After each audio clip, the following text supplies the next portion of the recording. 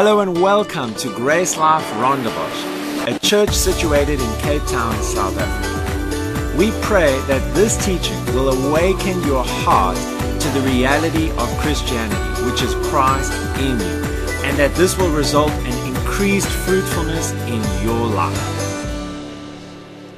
So I want to start off by saying this.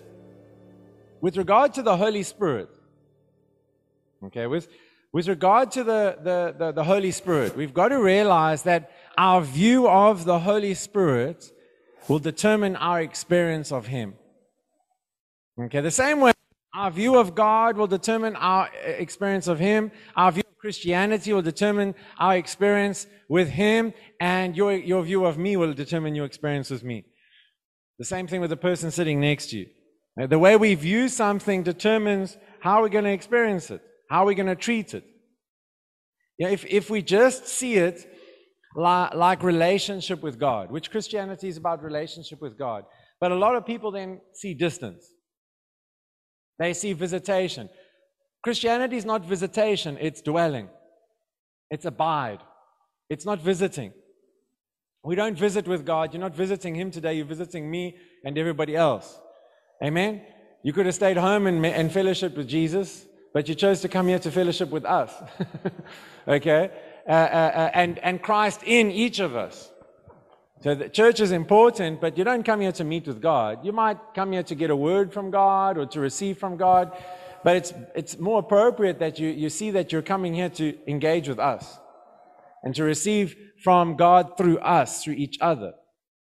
That's fellowship. That's the relationships that we have here. But look with me at John chapter 14, verse 12. Okay, John chapter 14, verse 12 says, I tell you the truth, anyone who believes in me will do the same works that I have done, and even greater works, because I'm going to be with my Father. Now, in order to experience salvation the way God intended salvation to be, we've got to see salvation the way God sees it. Okay? Last time I ministered, you had a great word from Norman from Beautiful Exchange Grace Church last week. But the week before I shared on what is salvation. Now we're talking about this. Okay? And we're talking about it a bit more. But this shows us what normal Christianity should be. Okay? Now, if you heard me say this morning, then just hold back. But for those of you who didn't comment on this verse this morning, it says that you can do, if you're a believer, not if you fasted for 3 weeks. If you're a believer, you can do the same works that Jesus did and greater works. If you're a believer, not if you are extra holy with some extra saint something or whatever, but it's just talking about a believer. You can do the same works as Jesus did and greater works. As I was meditating on this verse, I realized many people, you might not even think about what that means. You might think, well, Jesus loved people. I can love people. Amen. But what are some of the other things that Jesus did? He healed. Yeah, someone always comes up with that one. It's usually someone in Stellenbosch. Water into wine, he says. He walked on water. I was expecting you to say that. Sorry. He walked on water. I was waiting to see if someone would say water into wine, because in Stellenbosch, that's the first one that they always whip out. But thank you for saying walking on water. Just confirming my suspicions about Stellenbosch. But not about you. But the point is that, like, you know, there's many things that Jesus did. He lived a supernatural life. Even loving people was supernatural. Amen? He didn't judge people. He treated them with grace. We can do the same and greater. Because I'm going to my Father. Why is that line so important? Because Jesus, later on, we'll look at, or maybe we'll look at that verse, but it says later on in the Gospel of John, it is necessary, expedient, to your advantage that I go away so that I can send the Spirit. So he's saying it's better for me to go so you can have the Holy Spirit. Why? Okay, my favorite line with this one is because after the service, Jesus is coming home with me and you'll be at a disadvantage. Okay, but He's in all of us, and now we all go home with Him. Or He all goes home with us. this is, because I'm going to be with my Father, is referring to the Spirit that we would all have. Now, because we have the Spirit, it's Christ in us, Christ through us. We can do the same works as He did and greater works. So God's intention with Christianity was something like this, not the church-going type that the world thinks of. We've painted a horrible picture over 2,000 years for the world of what Christianity isn't, what they think it is. You know, massive, beautiful, big cathedrals with no life in them at all. Some of them have, but most of them don't. I've been to some, and all they've got is St. Thomas's finger in a frame on the wall. I'm like, what good is that? Or the one church building I went into in Rome, and one of their relics, because they love the relics, is Mary's breast milk. And my question is, why? It's probably not. You know, they've all got a piece of the cross. Isn't that amazing? They've all got a piece of the cross in a frame somewhere. And statistics say that if you took all the pieces of wood and you put them on top of each other, you'd get to the moon and back. That's how many claims there are to pieces of the cross. And then they bring it out once a year, these things, and they parade them around, and you're trusting for miracles, and that's not Christianity. No matter how much you dress it up with the name of Jesus or whatever. What I'm trying to show you is that's what Jesus intended with Christianity. Not someone with a gown standing up front telling you what you should and shouldn't do. Although I've got a gown for Christmas. You know that. But I don't tell you what to do and not to do. Yeah, we need to see what God intended with Christianity. Okay? John 3:16 and 17. He didn't intend another religion. For God so loved the world that He gave His only begotten Son, that whosoever believes in Him, should not perish but have everlasting life. Everlasting life is the key here, okay? For God did not send His Son into the world to condemn the world, but that the world through Him might be saved. That last line is so key because it's showing us that Jesus didn't come to condemn. But what is the church known for? That's why in Nongoma, when I went into that house with the pastor, the one sister ran into the back room and hid. Because she didn't want to talk to us. She knew that across the road lives a pastor, and this white guy must be something special. So here they're coming, I'm hiding. And then we start talking about Christianity, we start talking about Jesus, and we confirm her suspicions. And now what? Now she's really ashamed. She's like holding back tears even. And as we ministered the gospel, she was like, this isn't the gospel I know. Why? Because religion has been propagated. Religion has been pushed, not eternal life. And if you listen to those testimonies, most people, I can't think of someone who didn't say this, most people shared about how the gospel is the message of God wanting to live in you. It includes your forgiveness of sins. But what does the world think of Christianity? They think that Christianity is another way of trying to get closer to God, another way of pleasing God, another way of trying to get to heaven, another way of, you fill in the blank. It's not another lifestyle. If you treat Christianity like a lifestyle, then, you know, you're belittling it. It's life. And it's abundant life.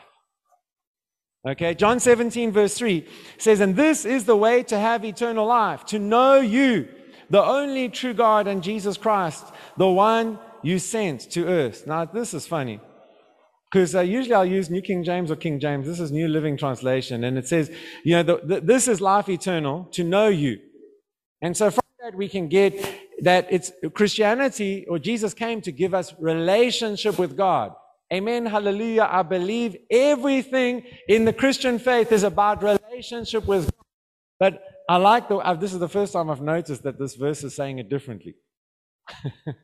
This is awesome. Okay, look what it says. This is the way to have eternal life, to know you. So this is putting it a little bit different. Eternal life's not just a friendship with God. Eternal life is a little bit more than that. Okay? If you look up the word know in the Greek, it's a Jewish idiom for sexual intercourse. It's talking about intimacy. So this is referring to our oneness with Christ, our union with Christ. Okay? But if we look at this, it's talking about, whenever the Bible's talking about eternal life, it's talking about the Spirit of God living in a man. God's desire and dream from the beginning up until it was fulfilled in Christ through Pentecost. 1 Corinthians 6 verse 17 says, but the person who is joined unto the Lord is one spirit with him. This is what it means to know God, to be one with him, to be united with him. The moment you say yes to Jesus, you are fused together with him. Two become one. It's not two pieces of paper being stuck together. It's like two coins being melted together that you can't tell the difference anymore. The problem for the majority of us in this room, I would like to put money on it and bet that this is the problem, is that we have a separation mentality. The problems in our life come from a belief that God is not one with us, but we're living for him. We're trying to do our best for him. We're following after God. I'm a God chaser. I don't know if anyone got those books. It was encouraging. It was inspiring. But the point is that God somewhere down there and me somewhere down here having to do a lot to try and get to God. When Christianity is not an effort to try and get to him, it's a realization of who lives inside of us and our oneness with him, our unity with him. We are united with him, never to part again. That's what this verse is saying. You could be the sorriest Christian in the room. You can be the worst Christian in the room. You can be the Christian who doesn't read the Bible here. I'm sure there's one at least. We won't pick. We'll vote on who do we think that is. We're not bringing condemnation or shame, but I'm just saying you could be that person, that guy or that girl who is really just going to church and that's it. Not really even praying or talking to God or whatever. And you know what? There's lots more for you that God wants for you, but you are as close to God as I am. Since you think that I'm really up there somewhere.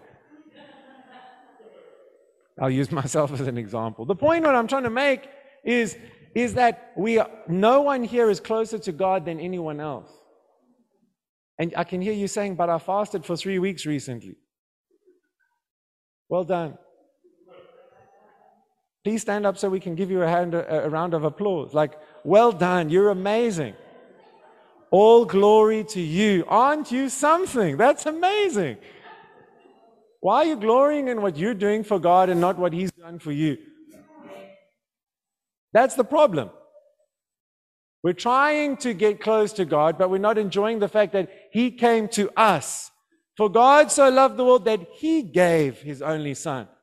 You know, when he died on the cross, Jesus, the temple curtain tore in two from top to bottom. You can go read it. The earth shook and the temple curtain, which separated the Holy of Holies from everybody else, it tore from top to bottom. That thing was 20 meters high. That's a bit higher than this roof, I would guess. Nobody can jump 20 meters high. Okay? That curtain was so thick, it was about 6 inches thick, tradition says.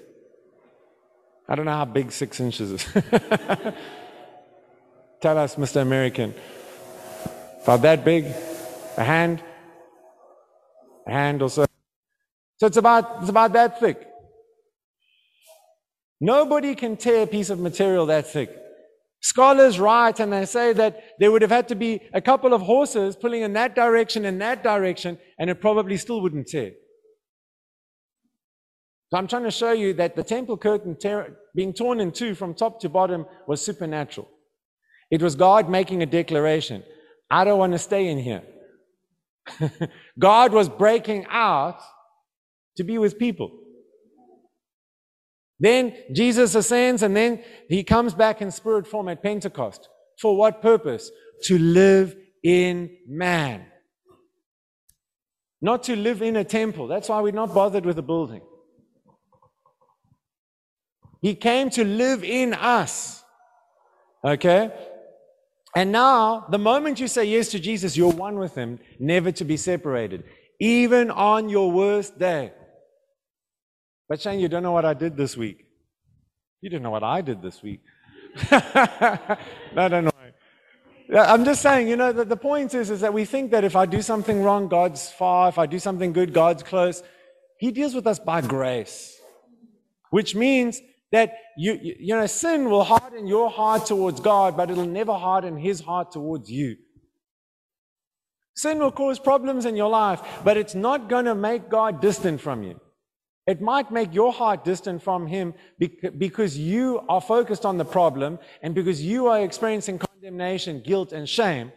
But if you can get your heart and your mind wrapped around the fact that there's no condemnation for those in Christ Jesus, and if you can stop focusing on the sin that you're struggling with and start focusing on the Savior and what He's done for you, you'll walk in freedom.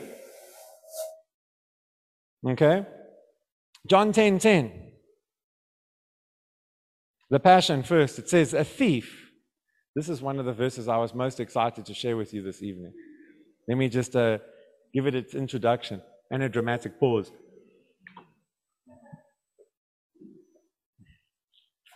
A thief has only one thing in mind. He wants to steal, slaughter, and destroy.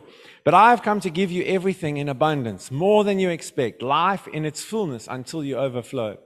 Amplified Classic says, the thief comes only in order to steal, kill, and destroy. I came, Jesus speaking, that they may have and enjoy life and have it in abundance to the full till it overflows. Okay? I have to say it. It's not speaking about money. I apologize in advance for your disappointment. But we tend to take it like that because that's what we desire. But we need to change our desire from something carnal, and if money is good, if you want it, great, go for it. We need it. We need your money as well. The point is that the greater desire that we should be having is to know God and to be one with Him. If we're Christians, to know Him more and to enjoy that intimacy. Okay?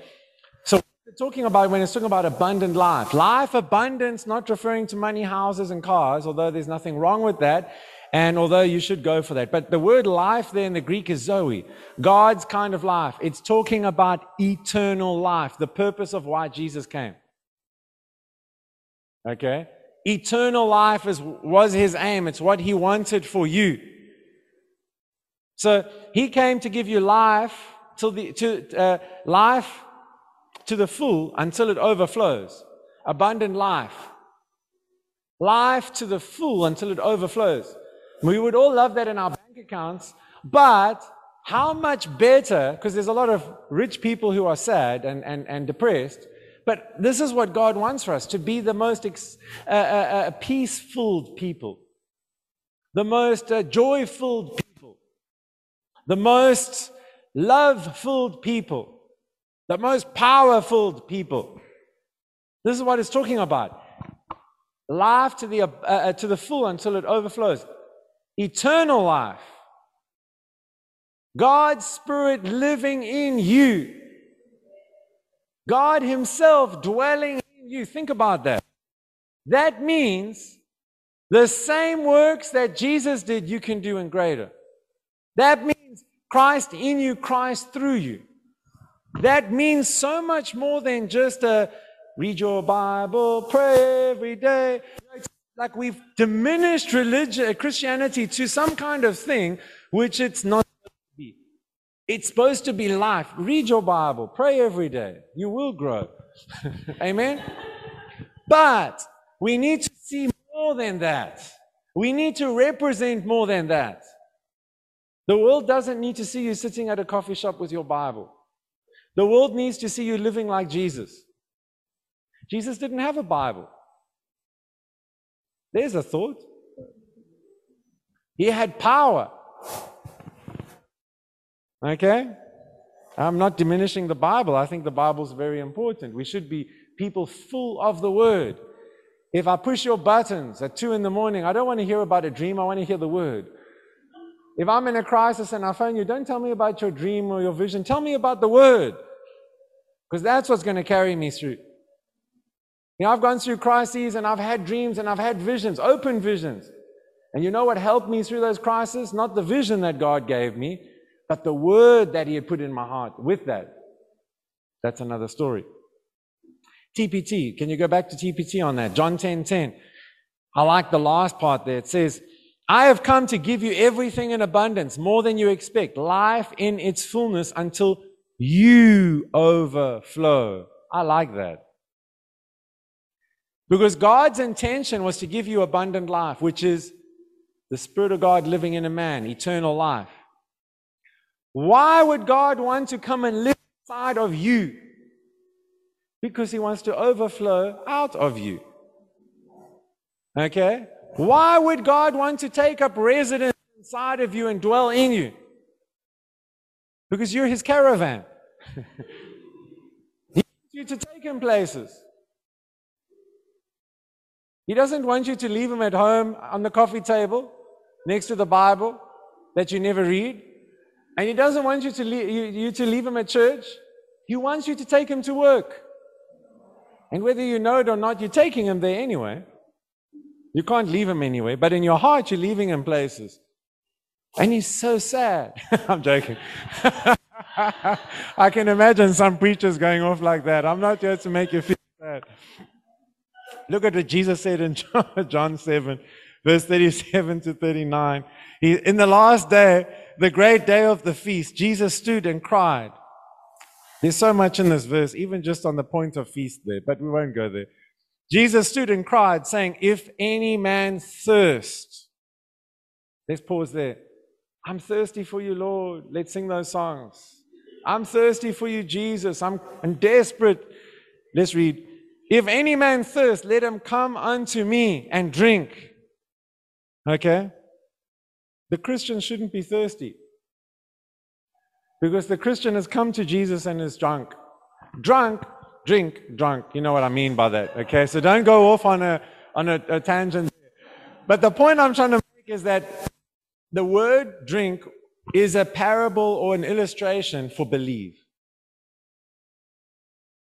Okay? I've been in those circles. Let's drink of the Spirit.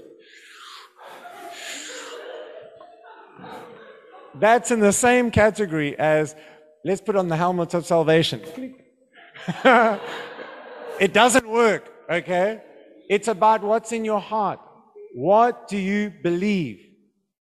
So this is saying if we come to Jesus and we believe, okay, he that believes on me, as the scripture says, out of his belly shall flow rivers of living water. So this is showing how, like what John 10:10 said, I want to give you life in the fullness until you overflow. Give you life in abundance, eternal life, the Spirit of God, until you overflow, until rivers of living water flow from your belly. Verse 39, but this he spake he of the Spirit, which they that believe on him should receive. For the Holy Ghost was not yet given, because Jesus was not yet glorified. Just a technical thing on here for some of you who like the technical aspects of this. This is not talking about, well, let me say what this is talking about. It says, but this he spake of the Spirit, which they that believe on him at that moment in history should receive at Pentecost, because the Holy Ghost was not yet given at Pentecost, because Jesus had not yet been glorified before Pentecost. This is an historical statement, not a doctrinal statement of how do you get filled with the Holy Spirit. Okay? So we're going to look at that now in a bit. But Isaiah 55 verse 1 says, is anyone thirsty? I had to choose the NLT for this because I knew I would go off track if I used King James. You need to go look at it. Is anyone thirsty? Come and drink. Even if you have no money, come take your choice of wine or milk. It's all free. You know, this is a prophecy of what Jesus was talking about in John chapter 7.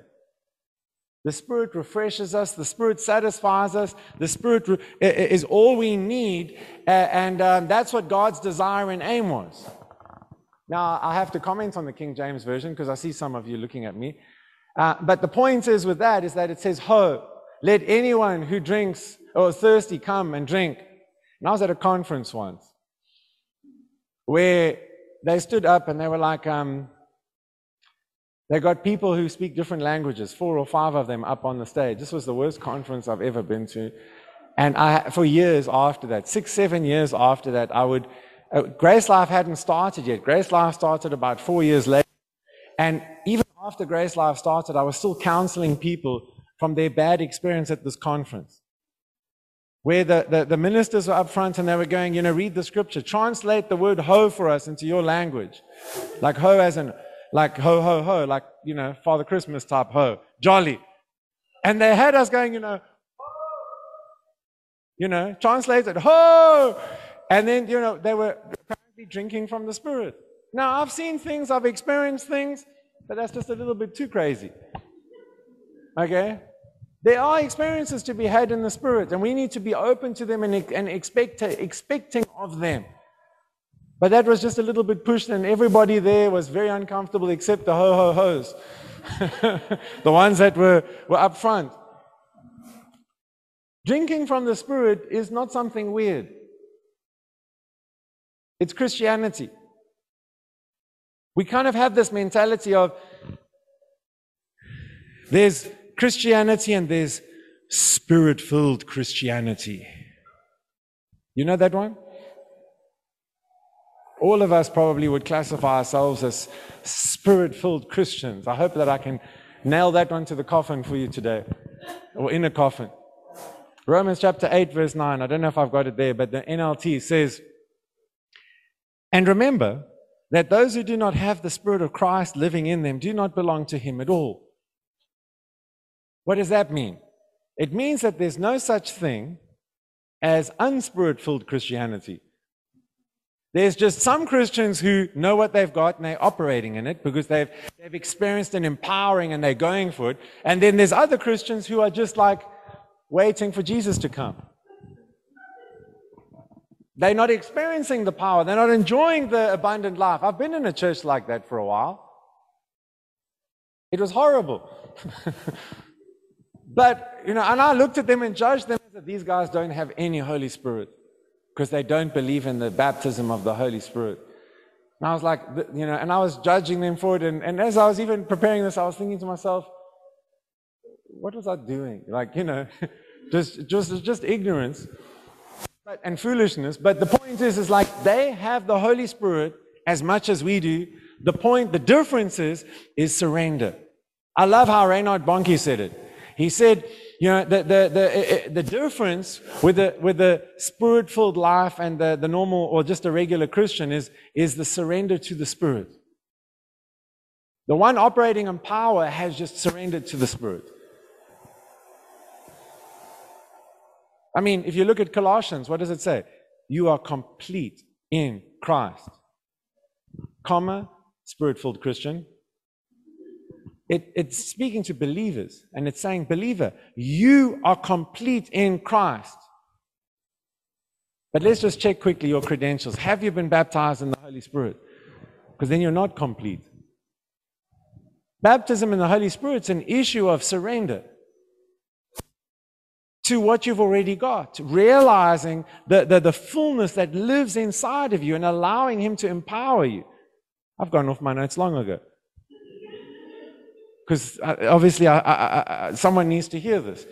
If you know us, we're Spirit-filled. We believe in the power. We want to see things happen. We see it. We've experienced it. I remember we started having some leadership times that it was for anybody really, but some prayer times. And, there was laughter and there was all sorts of awesome things happening. And we were enjoying it. But there was a purpose for it. And I'm going to get to that in a moment. So, we would consider ourselves a Spirit-filled church. And I don't like saying that, but I'm just saying we're in that category. Charismatic with a seatbelt. Now, we don't want you to swing from the chandeliers. But the point is that there is no such thing as Spirit-filled Christianity because Christianity is nothing without the Spirit. I was meditating on this and I was like, there's this thought or this saying, and I've read it, I think C.S. Lewis even said it, of what the difference between any religion and Christianity is grace. And I agree, because I'm Mr. Grace Man. Okay? I love grace. I love teaching grace and helping people understand grace. But as I was meditating on that, I was like, there's one other thing which is probably bigger than that. And that is the Spirit of God dwelling in a man. Because any other religion I've kind of thought about and investigated doesn't have that. They may have some kind of thing, where a spirit, or they encounter something, and but it's for a season. It's not like long term. We have God fixed in us forever. Forever. So think about it. Christians, we often overcome by things in life. Either by life or even just by the enemy.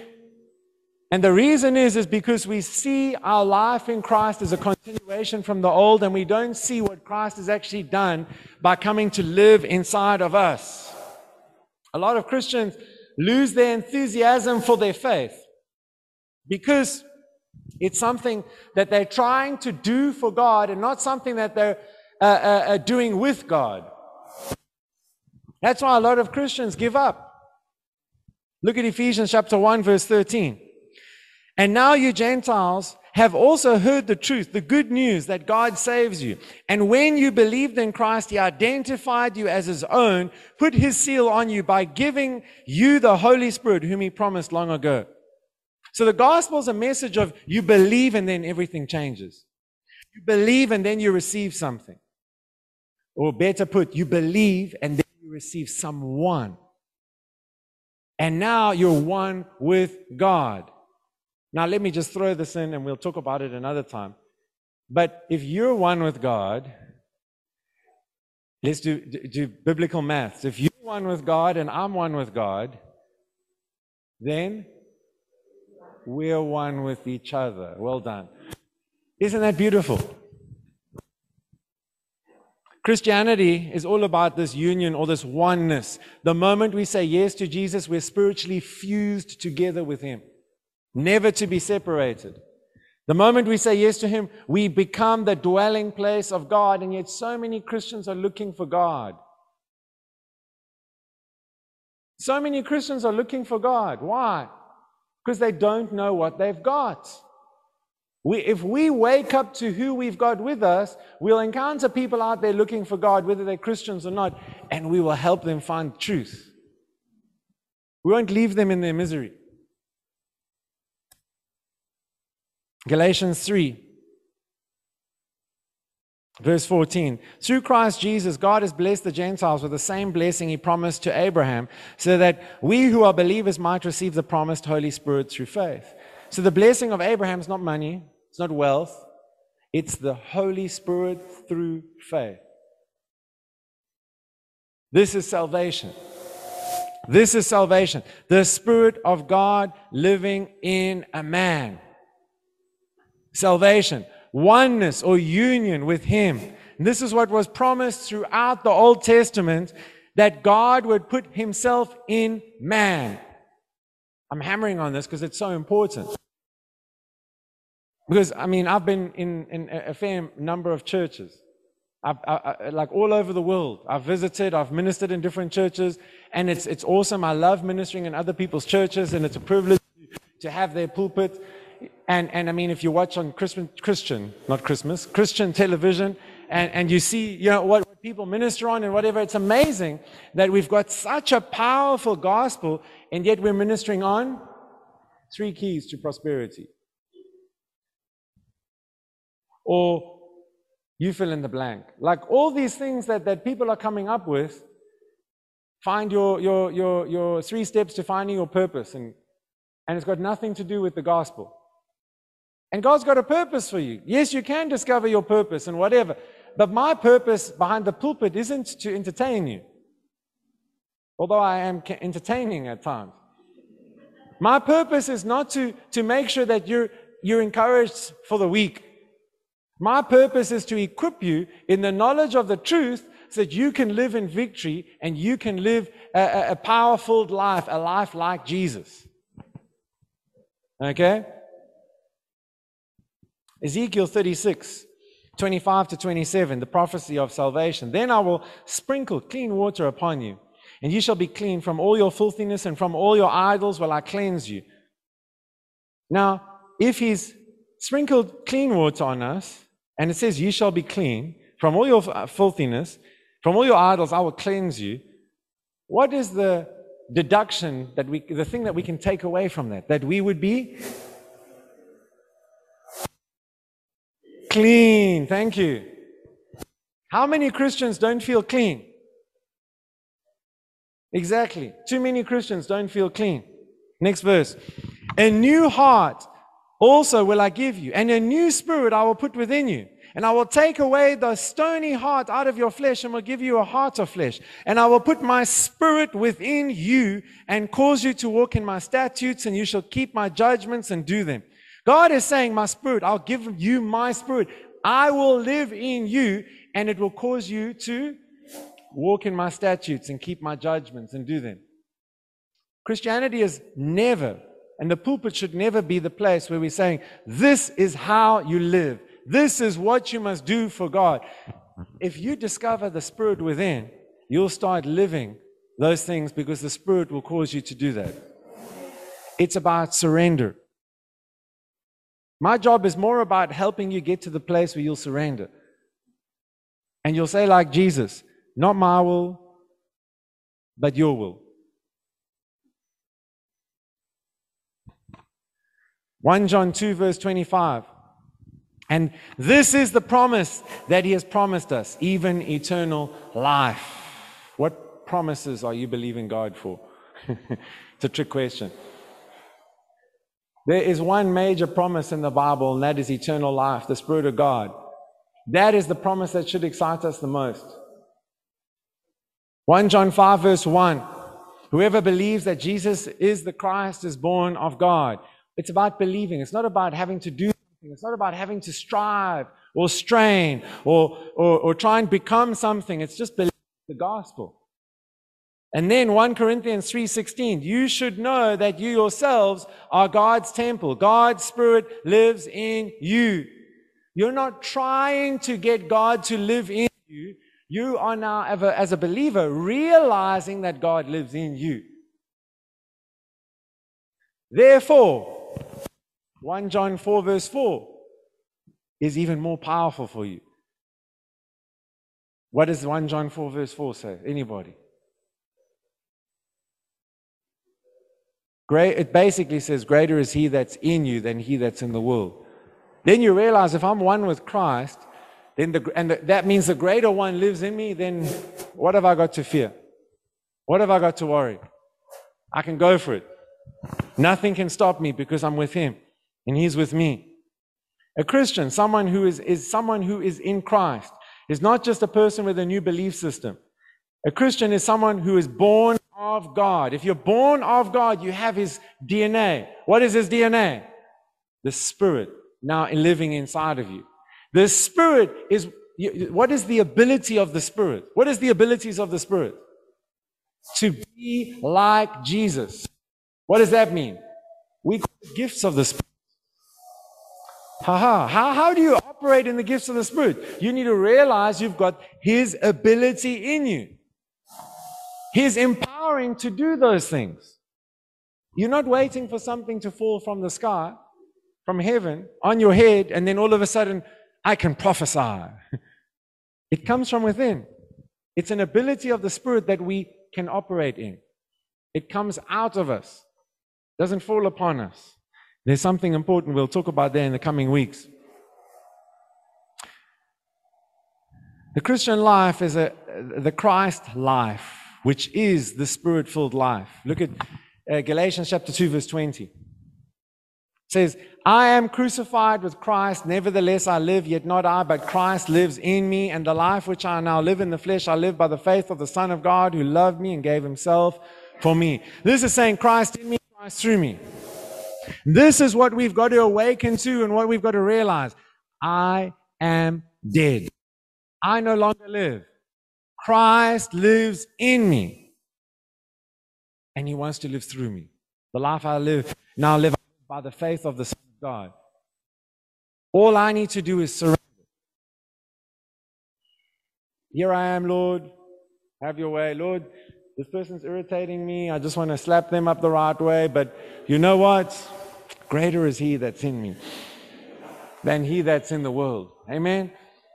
I've got the Spirit of God living in me, and the fruit of the Spirit, a natural byproduct of the Spirit, is love, is joy, is peace. Some of you are just wanting power. Heal the sick, raise the dead, cleanse the lepers, cast out demons. But what you really need is love, joy, peace, patience, kindness, goodness, faithfulness, gentleness, self-control.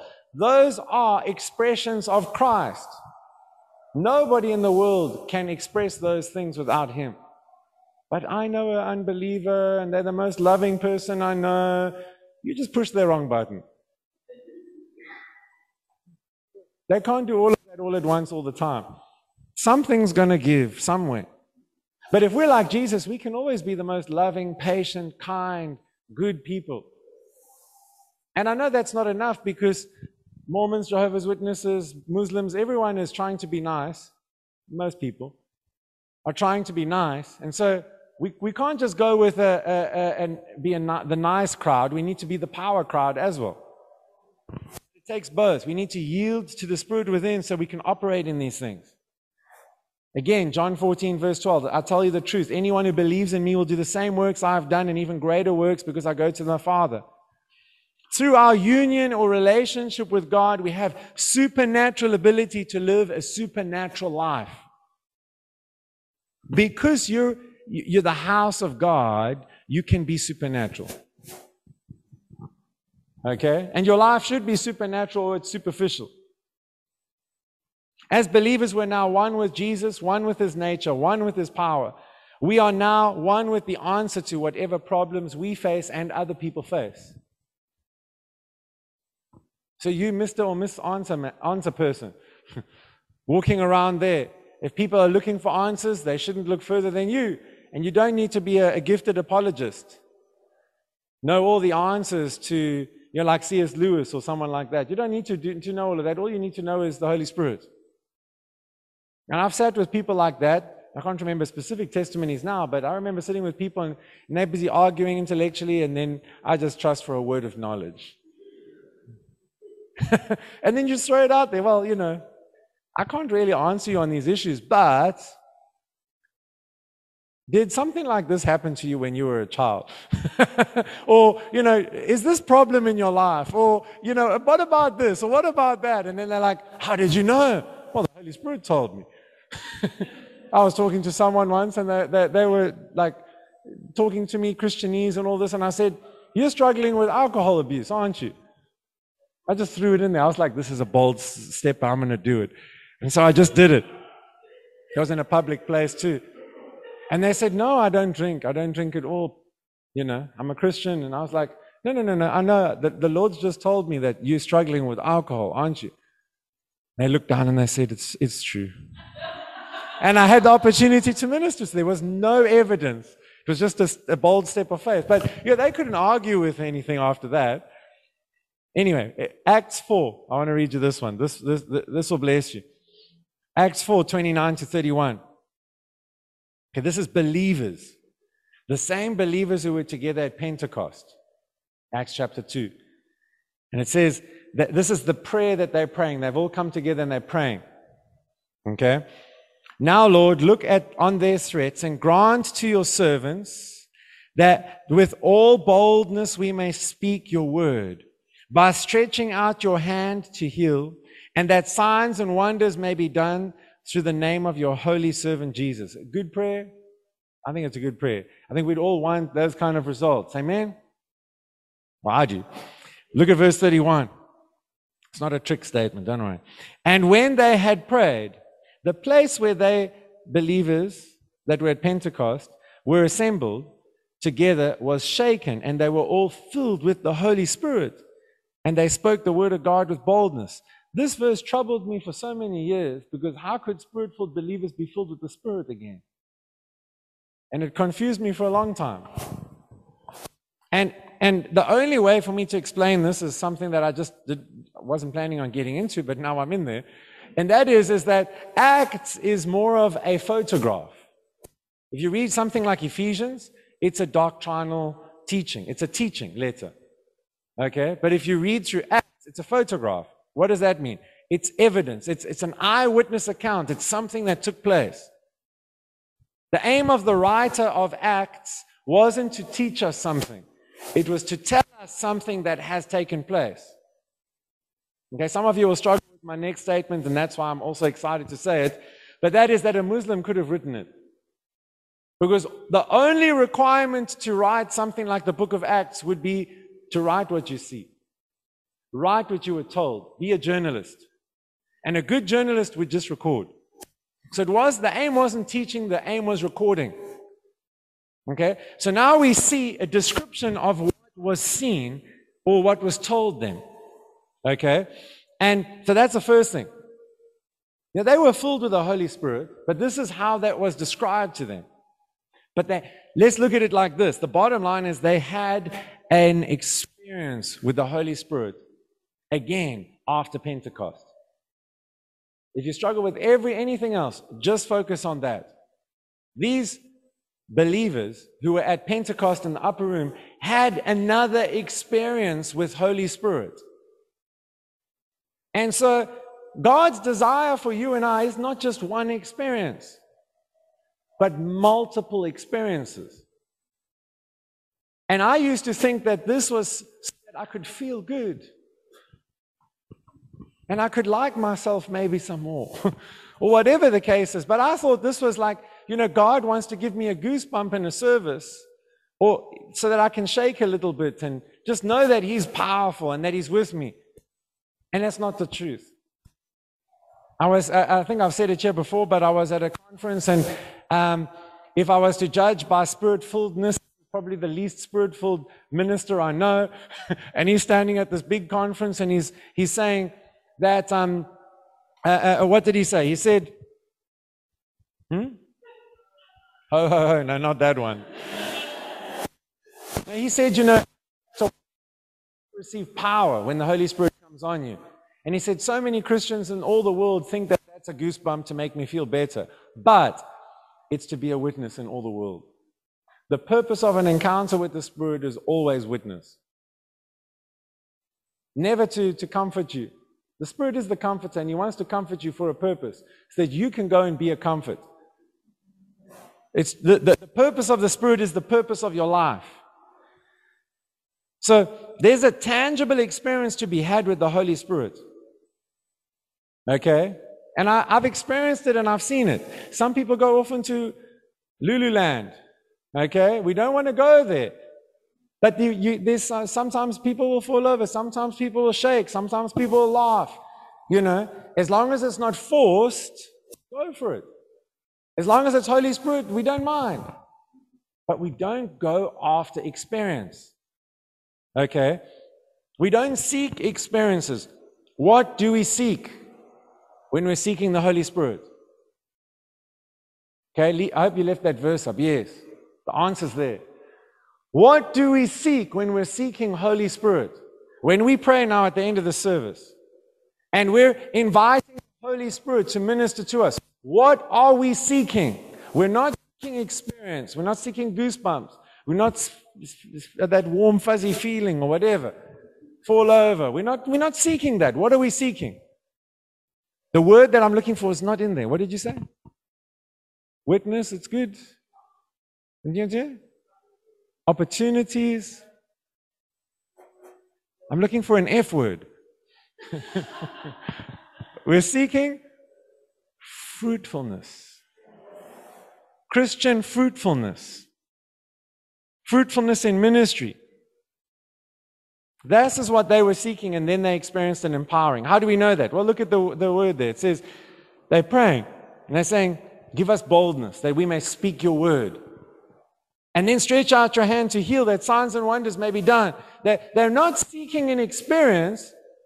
They didn't even know an experience was about to take place. They were seeking fruitfulness. They were like, God, we need you to move through us. Okay? I wrote down two things that we can learn from their prayer, and I'm sure you can pull out a couple others there. But number one, let me ask you, if you look at their prayer there, what can you learn? The first one is obviously don't seek experience, seek fruitfulness. But is there anything else that you can observe there that would be a good thing for us to learn in seeking Holy Spirit and in praying together? One or two things. Anybody?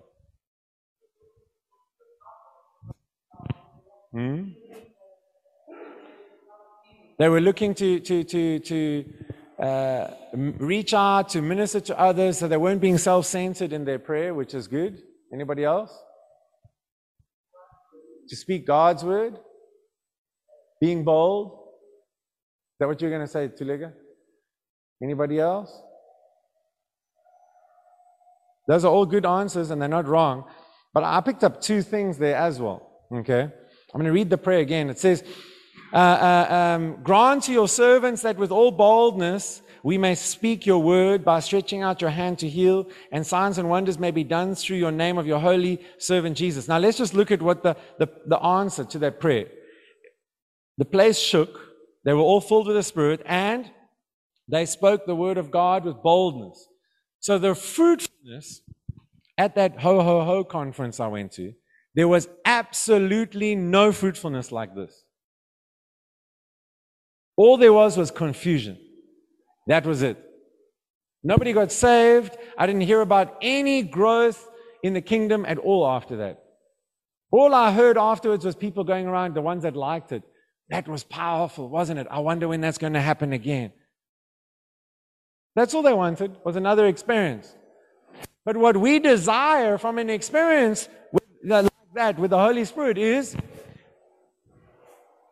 they spoke the word of God with boldness. The experience should lead to us going out there, not just talking to each other with boldness, but going to the people who need to hear the word and boldly sharing the truth with them. What is the word of God? It's not Bible, it's gospel. If you don't know what the gospel is, get the message from 2 weeks ago, and I can give you notes on it too. That's what we're talking about. But there's two things that we can learn from their prayer. Number one, there's a humility from them. A humility to recognize that they need God. You read this prayer, they recognize they cannot do this ministry by themselves. They're like, God, we need you. God, we can't do this without you.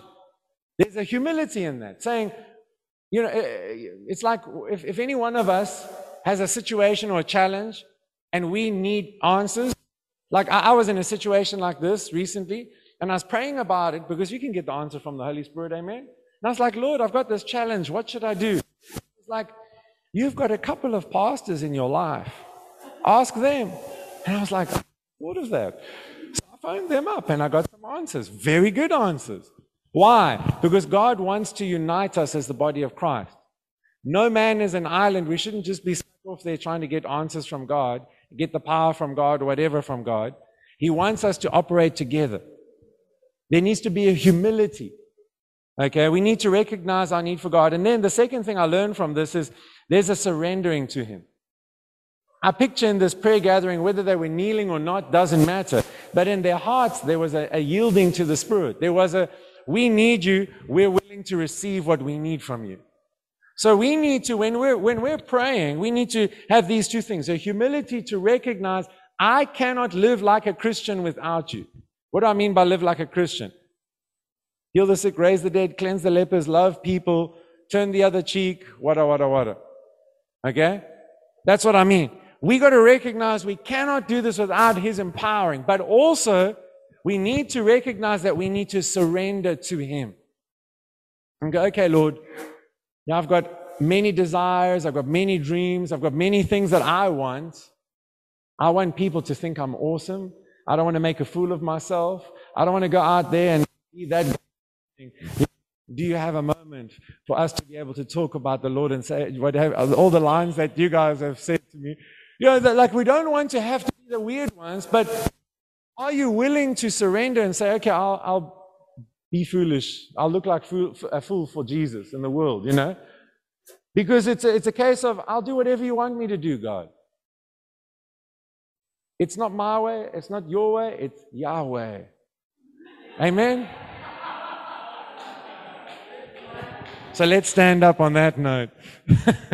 Father, that was not planned. Father, I thank you that the people online enjoyed that as much as we did. Father, I thank you that we can just right now, just wait on you. Just close your eyes and just focus in on God. You know, if you've not ever received God, if you've never said yes to Jesus and become a Christian, then now's your moment. Okay, the Bible says if you believe in your heart that God raised Jesus from the dead to make you right with Him, and if you confess Him as Lord, you say that Jesus is who He says He is Lord, then you shall be saved. So if you've never made a decision to be a Christian, right now in your heart, just say, Father, I'm receiving your gift of Jesus.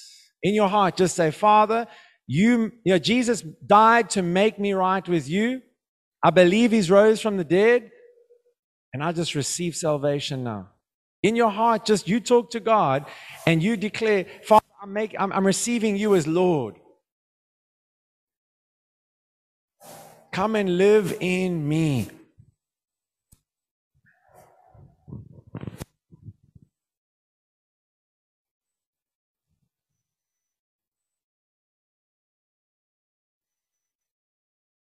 You don't need someone to repeat a prayer and all that. It can work, but what you need more than that is just a genuine heart and just seeking God and making a decision that I'm yours now, Father, and I want you to live inside of me.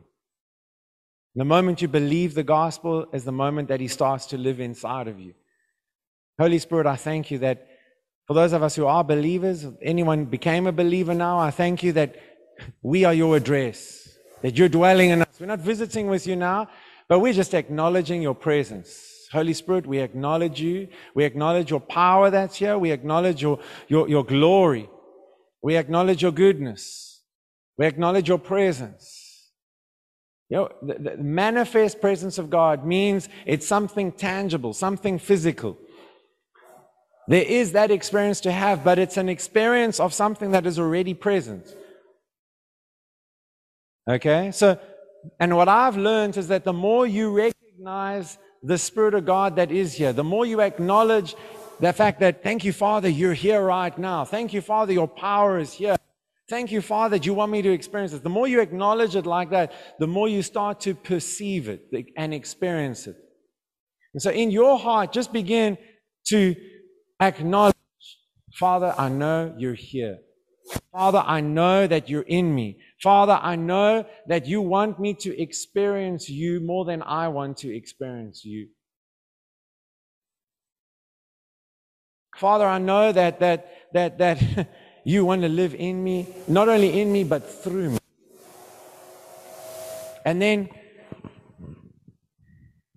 one of the most powerful prayers that any of us could pray, Father, I just surrender to you. Father, I submit to you. Not my way, but your way. Father, we just right now humbly submit and yield to you. Not because we want an experience, but because we want to know you more. We know that there's experiences to be had, but we know that the experiences, the purpose is overflow. The purpose is ministry. But before we minister, before we overflow, you want an inflow. You want us to experience your love before we can share your love. You want us to experience your power before we can minister your power.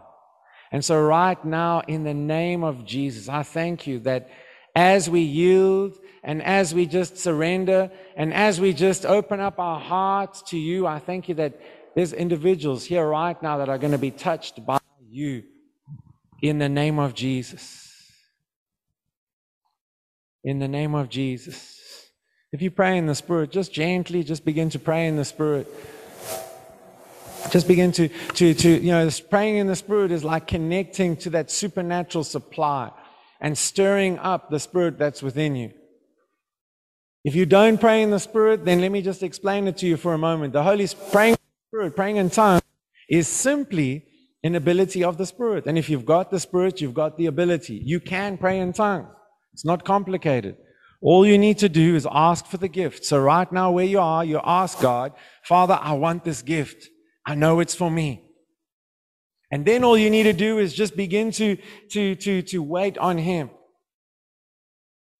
And as you wait, it's something that you're going to have to overcome in your mind, because He's going to inspire language in your mind, and you're going to be like, I'm thinking that up. But no, you're not, because you didn't think it up before this. But He's going to inspire something, and you just need to speak it out. And as you begin to speak it out, it's going to begin to flow. So just take that step of faith and just begin to speak it out. You don't ever understand the language, but it's your spirit connecting to God. It's you accessing the power that's within you. It's something that we can give you teaching on, but it's powerful. You don't want to miss out on it. Father, I thank you right now that as we're praying in the Spirit, that you're revealing things to us and that you're ministering to us in this place. In Jesus' name.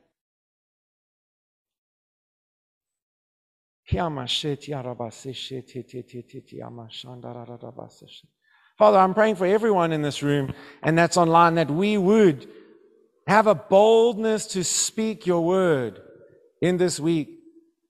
That we would have a boldness to speak your word, and that you would reach out through us to heal people and to perform signs and wonders through us in the name of Jesus. Father, I'm asking that we would just have a week that we've never had before this week, because of a yielding to you. So we can bring you glory, Father, so that people can come to know you. Thank you, Jesus. Thank you, Jesus. I really just sense on my heart that there's some people here who are really hurting. There's some people you're like, this, I appreciate this is nice, but you're just saying in your heart, I'm hurting. I need healing. And if that's you, just everyone's eyes are closed, you just put your hands open in front of you like you're receiving. This is between you and God.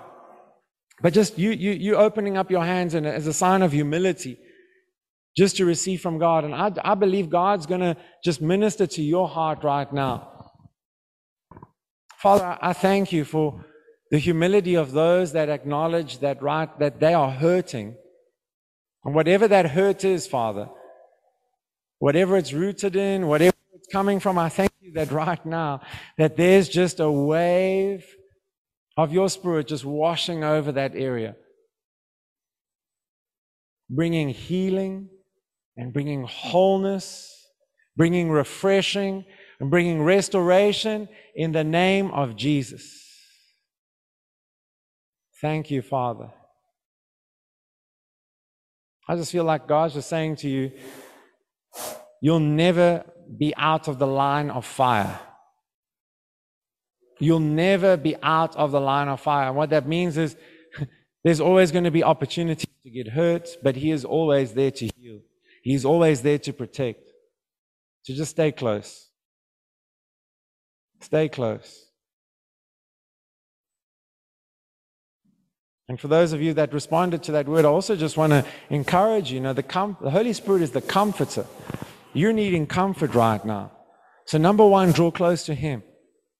And number two, draw close to the comforter in the brothers and sisters in Christ that are around you. You humble yourself and go alongside someone who you trust and say, hey, I'm struggling, or hey, I just need you to talk about something, or would you pray for me? Just take that step of faith and just open up your heart and let sometimes the answer to our situation is in someone else. God sets it up like that because it's called family. Father, I just thank you that you're ministering to people right now in this area, bringing just comfort and wholeness. If you're ever in the Cape Town area, we want to invite you to come fellowship with us at one of our life groups or Sunday gatherings. You can find out more about Grace Life Rondebosch via email at info@gracelife.co or check us out on our Facebook page, Grace Life Rondebosch.